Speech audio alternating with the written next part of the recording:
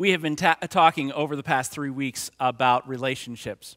We are talking about the new missions tagline for the church, expanding Christ's community through worship, discipleship, and relationship.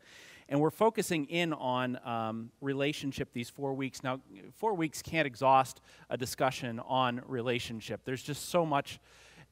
There's far more cut than is actually making it into sermons. Because there's just so much to be done. And relationship is not one of those things that you can actually approach from an intellectual standpoint. It has to be from a practical standpoint. We don't want people in ivory towers saying, well, relationship should be this way. That's one of the wonderful things about Christ, is that Christ didn't reserve his seat in glory and save us from there, but actually came into our world, came into our situation, came into our brokenness and redeemed us from within. The whole incarnation speaks that God is for us and is entering into relationship with us when we could not come into relationship with him. You know, the law was a way, sorry, my mic is just kind of giving me a little fit this morning. But the law was there so that we could have a proper relationship with God. Now, during this past week, who has kept all 600 laws? I was hoping someone else would preach for me. We can't keep that perfectly. We have decided to strike out on our own. When it came to Genesis 3, we were deceived, but we were deceived into thinking we could do it ourselves, that we could cut ourselves off from the source of all life, from the source of all relationship, and make a go of it. And what we have found is we can't really do that. And so now we are stuck in the now but not yet. We have Christ as our Savior. We have the ability for a redeemed relationship with God. We have the ability for a redeemed relationship with one another, and yet still sin and brokenness reign in this world, albeit penultimately, but they are still here, and we have to deal with that. And so, as we discussed over the weeks, first of all, we talked about our relationship, our relationship within the congregation. What does that look like? And we talked about the works of the flesh, and we talked about the fruit of the Spirit, and how those can indicate different characteristics, and how the fruit of the Spirit are a natural outflowing of a life that is hidden in Christ. In the next week, we talked about, what's our relationship to other churches? What's our relationship to Grace and to Victory? What's our relationship to Dutil? What's our relationship to the tiny churches that I don't even know their name yet because I haven't been around long enough? And we talked about the fact that instead of being, competitors, we are co-laborers. And that's probably the first time I've used that term, and maybe the best way to describe it. We are co-laborers. We're on the same team. We're striving for the same thing. And so we shouldn't look to be in competition, but we should be looked to be strengthening and spelling each other off towards one another, because we can do things that other congregations cannot, and other congregations cannot do things that, or can do things that we cannot. We can attempt to be all things to all people, but in the end, only Christ can be all things to all people. And so we recognize our limits. And it's funny, because the more we live into our limits, the more we can allow God to be God. Last week we talked in the theme of Vacation Bible School in Romans, talking about let's strive for the things that bring peace. Actually, if you listen to the podcast, you heard the fact that word strive actually has the sense of harass. Let's harass for the things that bring peace. You really have to go after it. And the things that build one another up. It's so easy to tear down, and we're so good at it. We can burn it to the ground in an instant, but can we build it up? And so today we come to the question now of the world. How do Christians interact with the world? What is our basis? What is our foundation? What do we go to? Now, it would be easy to slip into a whole on, okay, this is a method for evangelism kind of sermon. But I want to deal with the identity. I want to deal with the values and the attitudes before we ever talk about behaviors. Because if we go into engaging the world with the wrong identity, values, and attitudes, they will see through us. They will see through us. And they do. So many churches that I've talked to in my work on committee on ministry, we need new blood. Why? Well, we're getting old and we need someone to take over. There's your mission statement. The world knows it before you do. And so we've got to deal with the underneath the hood before we can ever deal with driving the car. And so to that end, we're going to go to John chapter 17. So go ahead and turn your Bibles to John chapter 17.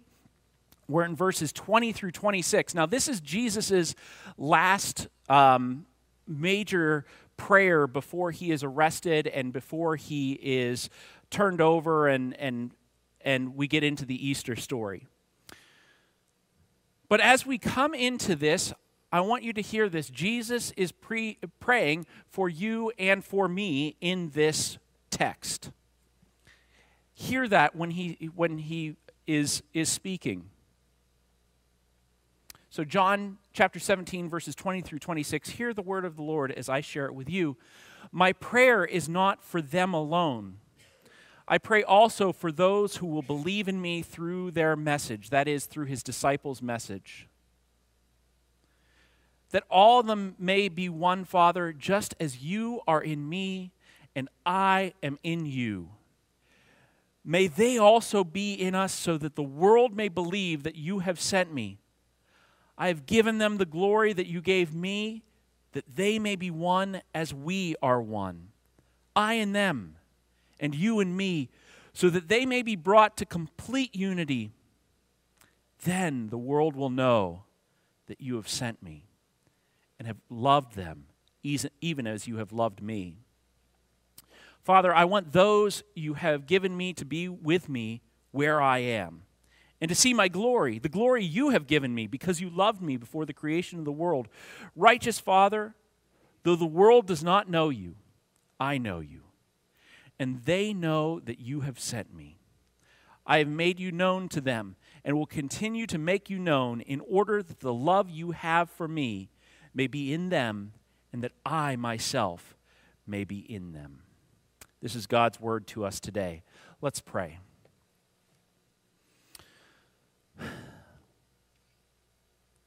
Lord Jesus, it's humbling to think that you prayed for us.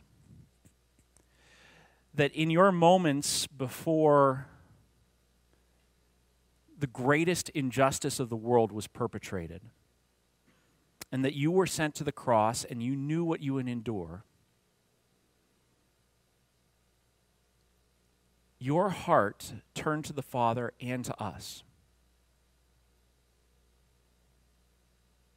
Help us to never take that for granted. To know that in the darkness of the world, you made us beloved. And help us to understand what that means for our attitude, for our stance towards this world, for which you died. Open your words to us so that we can see with our eyes, hear with our ears, and understand with our hearts, and turn and see you and what you have for us. Strengthen the words of my mouth, for my words are empty, just a vapor in the wind. But you, O Lord, you hold the very words of eternal life. So may the words of my mouth and the meditations of all of our hearts be holy and acceptable to you, O Lord, our rock and our Redeemer. In the name of the Father, and of the Son, and of the Holy Spirit. Amen.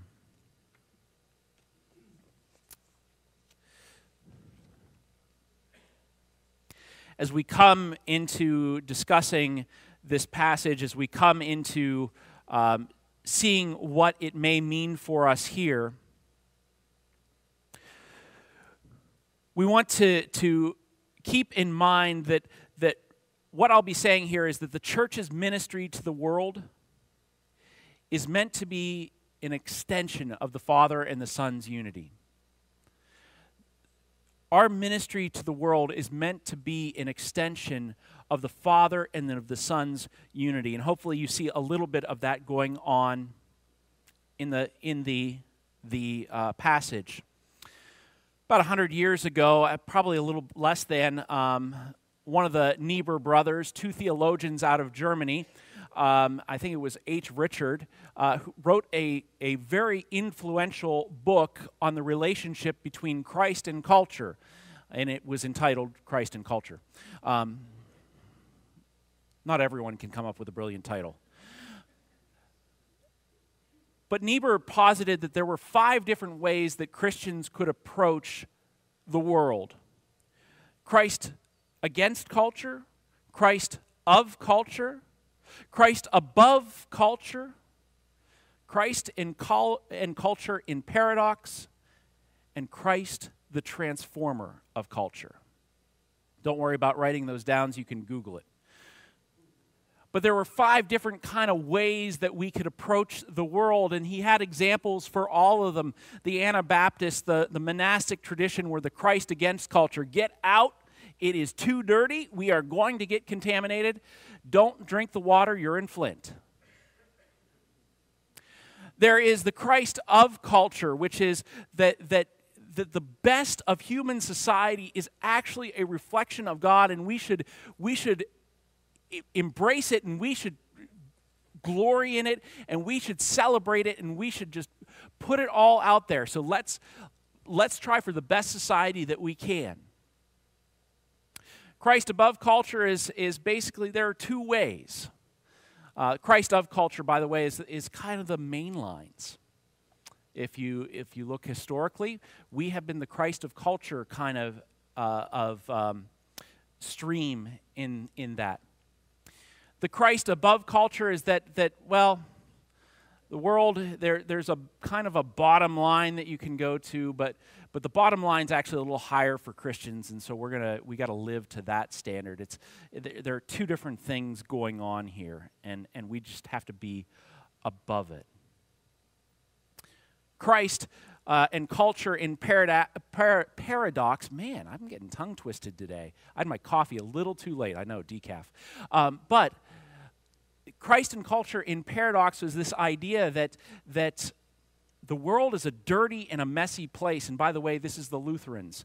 The world is this dirty and messy place, and in order to be a faithful Christian, you actually have to get into the mud. It's like wrestling with a pig. You're going to get dirty. You got to do it, but you're going to get dirty in the process. And then Christ, the transformer of culture, is this idea that the world is sinful, the culture is sinful, but out of that sinfulness, Christ can redeem and can transform in a way that makes it holy again. And this has been the historical, and not the political, the historical evangelical movement has been a part of that. It's interesting because as you look through them, there's no one way that you go, well, that's got to be it. Each of them is seeing a little part of it, and so there are different ways to relate. And how do we know how we are to act in a certain way, in certain situations? As Jesus was winding down his ministry, as he was preparing for his crucifixion, in John, we have this massive prayer that is recorded. You know, in the Gospels, in the Synoptics, Matthew, Mark, and Luke, when Jesus prays, he kind of goes off and prays, and the main thing that we get is that James, Peter, and John just can't stay awake. We get that cut scene. We get the fact that he is going on. He's like, I have been gone for how long, and you are already snoozing? Get up! And here we get more of the content. We understand that he prayed so hard that sweat was dropping like blood onto the ground. And here we are, after he prayed for himself, after he prayed for his disciples, he prays for those who would believe in him through their testimony, through the apostles' testimony. That is us. We are the ones who believe because of the testimony of the apostles. Because if that link were broken right at the beginning, nothing goes on. Did you know that the church is always just one generation away from extinction? We're always just one generation away from extinction. It just takes one generation to not disciple the next, and the jig is up. And yet, despite all those foibles, all those failures, Christ was praying for that word to go out. And I'll tell you what, if you look at church history, you say the only way the church exists is because of the grace of Jesus Christ. That is proof in God enough because of the ways that we have messed it up. And so when Jesus prays, he prays for us. And, these are last words in a sense. He is down to the wire. And when you're down to the wire, you say the things that matter. You say the things that are really important. When you get down to the wire, you don't start thinking about the unfinished projects in your office. You don't think about the unfinished basement. You don't think about as we went through my mom's house, the unfinished Afghan that needs to be sent off to someone. You start thinking about the things that really matter. For 35 years, there was a box up in her closet that contained some very important things, and she kept telling me the one day, I want you to see my baptismal certificate. I want you to see my baptismal certificate. And I'm like, Mom, yes, I'm a pastor, but I'm not interested in every baptismal certificate on the face of the earth. I later found out, as she told me where that box was, that it contained some of her most treasured memories of the family, including a letter from 1967 that my dad wrote to her as they were engaged. When it came down to the wire, the really, really important things came out. And so as we look at Jesus' words here, we would think that, all right, Lord, I pray that they would not botch it up. Lord, I pray that they would remember the important things. Lord, I pray that they would remember everything I've taught them over the last 3 years. No, what he comes and says is, Lord, above all things, I want them to share in the unity that I have with you. And I want them to share in the unity that we have enjoyed since before the beginning of time, for all eternity. I want them to be so unified that people can't help but notice who they are, and through their unity, that the world would understand who we are.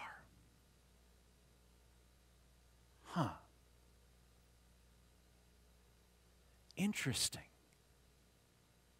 Unity in the Father and in the Son would not have been my first guess. It's not usually the first thing that we teach in the church, is it? We teach about the history of the church. We teach about the beliefs of the church. We teach about the structures of the church, but the unity with the Father and the Son? And so this is such a different teaching from what we are used to that it's going to take us a while to get this. Our ministry, the ministry of the church, not just this particular church, but of any church, is authenticated. It is made real by our unity in the Trinity. Wow, when's the last time the church taught on unity in the Trinity? We don't do that because we're concerned about programs, we're concerned about methods, we're concerned about other doctrines that rise to the top. But here Jesus is, and he prays for this. And he says, may they also be in us. There in verse 21. More than anything else, Jesus wants us to have life in He and the Father and in the Holy Spirit. And we go, what does that even look like? We teach about the Trinity. We say God is 3 in 1, but we rarely consider what that means. It means that God Almighty has existed in community for all of eternity, in perfect unity, in perfect community. And that's so hard for us to realize because how many of us had an argument with a family member on the way to church? No, don't raise your hands. Don't do it.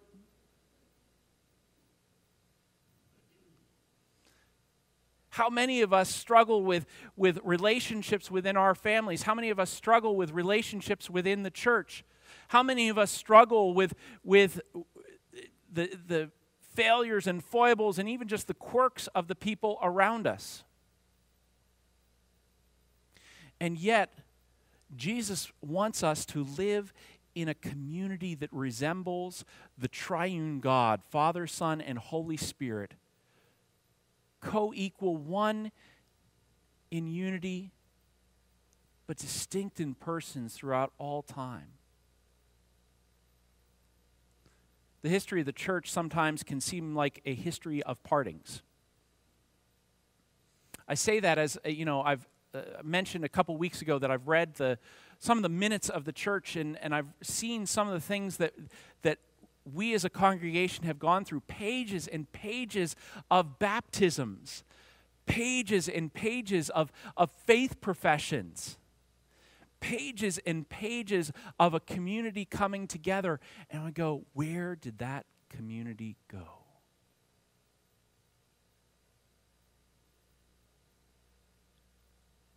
What happened? As we think about that, it's hard to get our minds around what Jesus is asking here for. And in order to get our minds around it, we've got to look to other areas of Scripture. 1 Corinthians 13 is a verse that gets read a lot at weddings. Love is patient, love is kind, it does not envy, it does not boast, it doesn't delight in the wrongs. Oh, we make that great, mushy, romantic love. But that was not the intent of Paul's writing to the Corinthians there. Paul's intent in writing to the Corinthians in that section was to remind us as to what the characteristic quality of the people of God was to be. The love that binds us together. The love of the community of God is patient and it is kind. It does not envy, it does not boast, it doesn't keep a record of wrongs.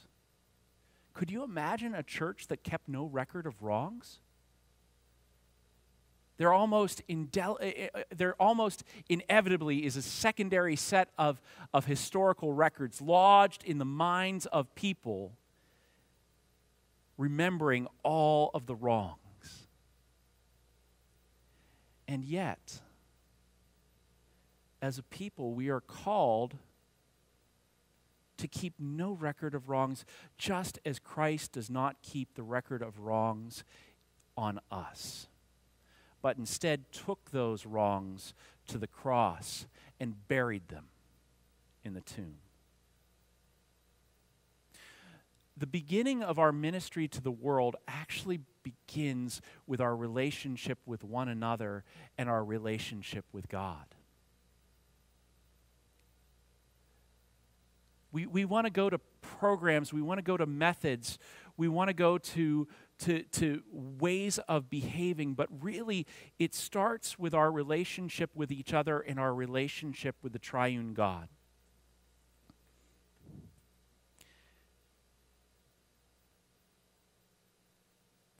Jesus is praying that we would be a part of his eternal relationship with the Father.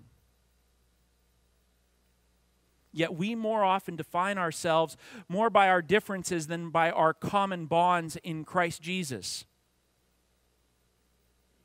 It's very interesting. I was going through and I've mentioned this study by Barna they did recently.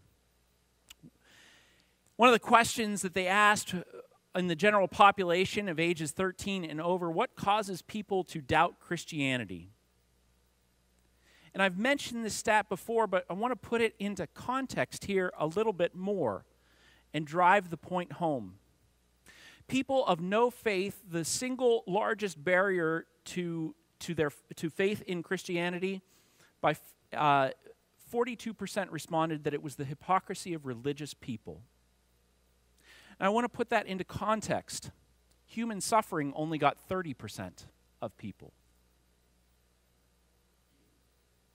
That means that disease, cancer, the loss of a loved one, abject poverty is less of a barrier than the way that God's people have conducted themselves. Only 24% said conflict in the world prevents them from believing in Christianity. The war in Ukraine causes less people to doubt than the church. Oh, does that hurt? That's a painful realization. That's a painful statement, and one that we want to be mindful of as we embark on expanding Christ's community and understanding that the number one thing that might be in people's way is us. And we have to recover the way that we were called to live as followers of Jesus Christ. So what do we do? Where do we go from here? How do we digest that and then come out not so morally dejected that we can't move, but energized so that we can live in a way that creates a community of intrigue, a community that people want to be a part of, a community that Jesus died to create? Let me suggest two concrete things that we can do this week that advances Christ's kingdom and expands Christ's community. First of all is that we need to be humble, remembering that Jesus is the answer, not us. You know, so often that I have come across attitudes that towards people who aren't in the church that, well, they just need to get here. They just need to be here. Generally, it is from those of us, and I include myself because, growing up in the 80s in Newcastle really didn't feel like the 50s.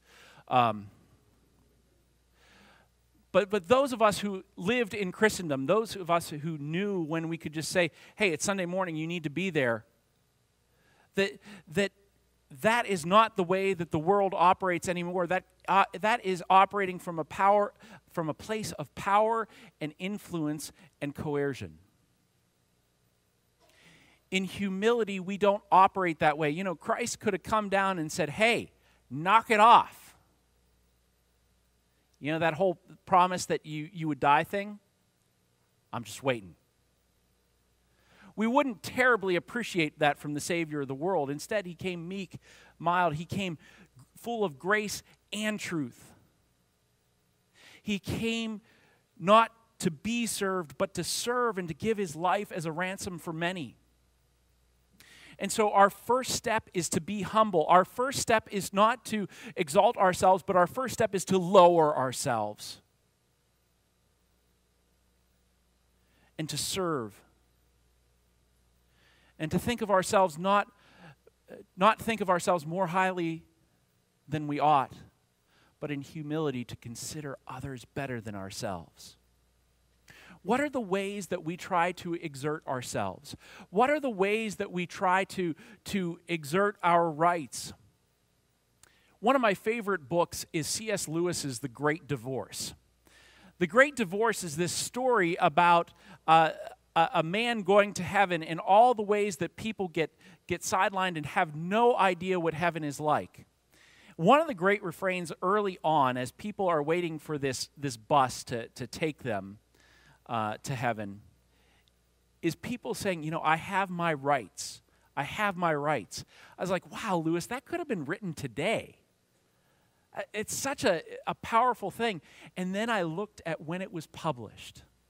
Because I thought, this had to have been written later than 1950-ish, once the effects of the war had worn off, once people weren't thinking about the common good and, defeating evil in the world. And then I read the copyright date, 1945.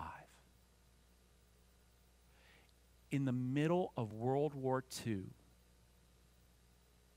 fighting the Nazi challenge, we were still sinful enough to let that resonate with us. And Lewis could see it as an effective enough comment on society to include it in his book. And I thought, wow, we really are that sinful. And so not thinking of ourselves more highly than we ought, but in humility considering others better than ourselves. What is one place that we can yield ourselves to others this week? Where is one place you can yield yourself? Where is one place that I can yield myself to others this week? Be humble. Jesus is the answer, not us. And if he can wrap the towel and serve, so can we. But as well, we want to stay connected. I wish I could say that cancel culture was just out in the secular world, but it's not. It's us too. And I thought about that as I was putting this sermon together. I thought, this is now the third week in a row, and I felt like as I was putting this together that, if he mentions Barna one more time, I am going straight out those doors. And we have those thoughts, if this doesn't meet my need, if this doesn't connect to me, if this isn't the way I want it, we have a Burger King kind of mindset, don't we? Have it your way. You rule. We have been steeped in a culture that wants to cater to all of our needs, to say that we can have things any way we want it, and if we don't get it that way, we get it free. Just let Starbucks mess up your coffee once. Like, that's the greatest thing. Not only do I get a coffee that, all right, I'll deal with, but then I get a free one. Have it your way. You deserve a break today. Special orders don't upset us, if you can remember that jingle. And it's so easy for us to fragment, and it's so easy for us to go our different ways. It's amazing to think that it took 900 years for the church to have a real fracture. Oh, we teetered and we tottered and we kicked some people out, but we kept together for 900 years in the wake of Christ. And now we fracture over the most minor of things, the most secondary of doctrines, the least of forms. And so we want to stay together. And I have a letter from the early church as the Roman Empire was on them, as they were oppressing them, but at the same time didn't know what to do. This was written of Christians. They live in the flesh, but they are not governed by the desires of the flesh. They pass their days upon earth, but they are citizens of heaven, obedient to the laws, yet they live on a level that transcends the law. Christians love all men, but all men persecute them. Condemned because they're not understood, they're put to death, but raised to life again. They live in poverty, but enrich many. They are totally destitute, but possess an abundance of everything. They suffer dishonor, but that is their glory. They are defamed, but vindicated. A blessing is their answer to abuse. Deference, their response to insult. For the good they do, they receive the punishment of malefactors. But even they rejoice as though receiving the gift of life. They are attacked by the Jews as aliens. They are persecuted by the Greeks, yet no one can explain the reason for the hatred.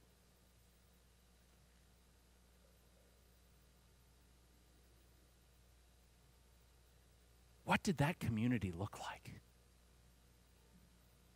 That community that held together, that took insult as blessing, that took insult as joy, that took punishment as life. And they stayed together. We will not be known for programs. We will not be known for ministries. We will not be known for buildings or our polity. But we will be known by our unity with the triune God. And that will authenticate our witness to the world and tell people who Jesus is.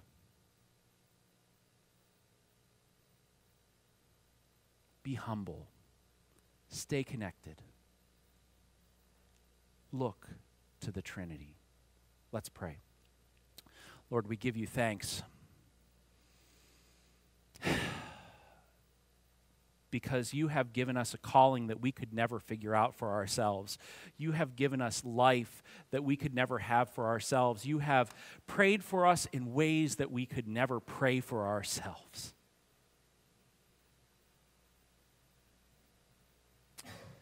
Help us to hear that and to live lives that are renewed, to live lives that show the love you have for the Father and that the Father has for you. That is our hope as we seek to engage this world for which you died. And in that love, help us to go forth from this place, bearing you in our hearts and in our actions.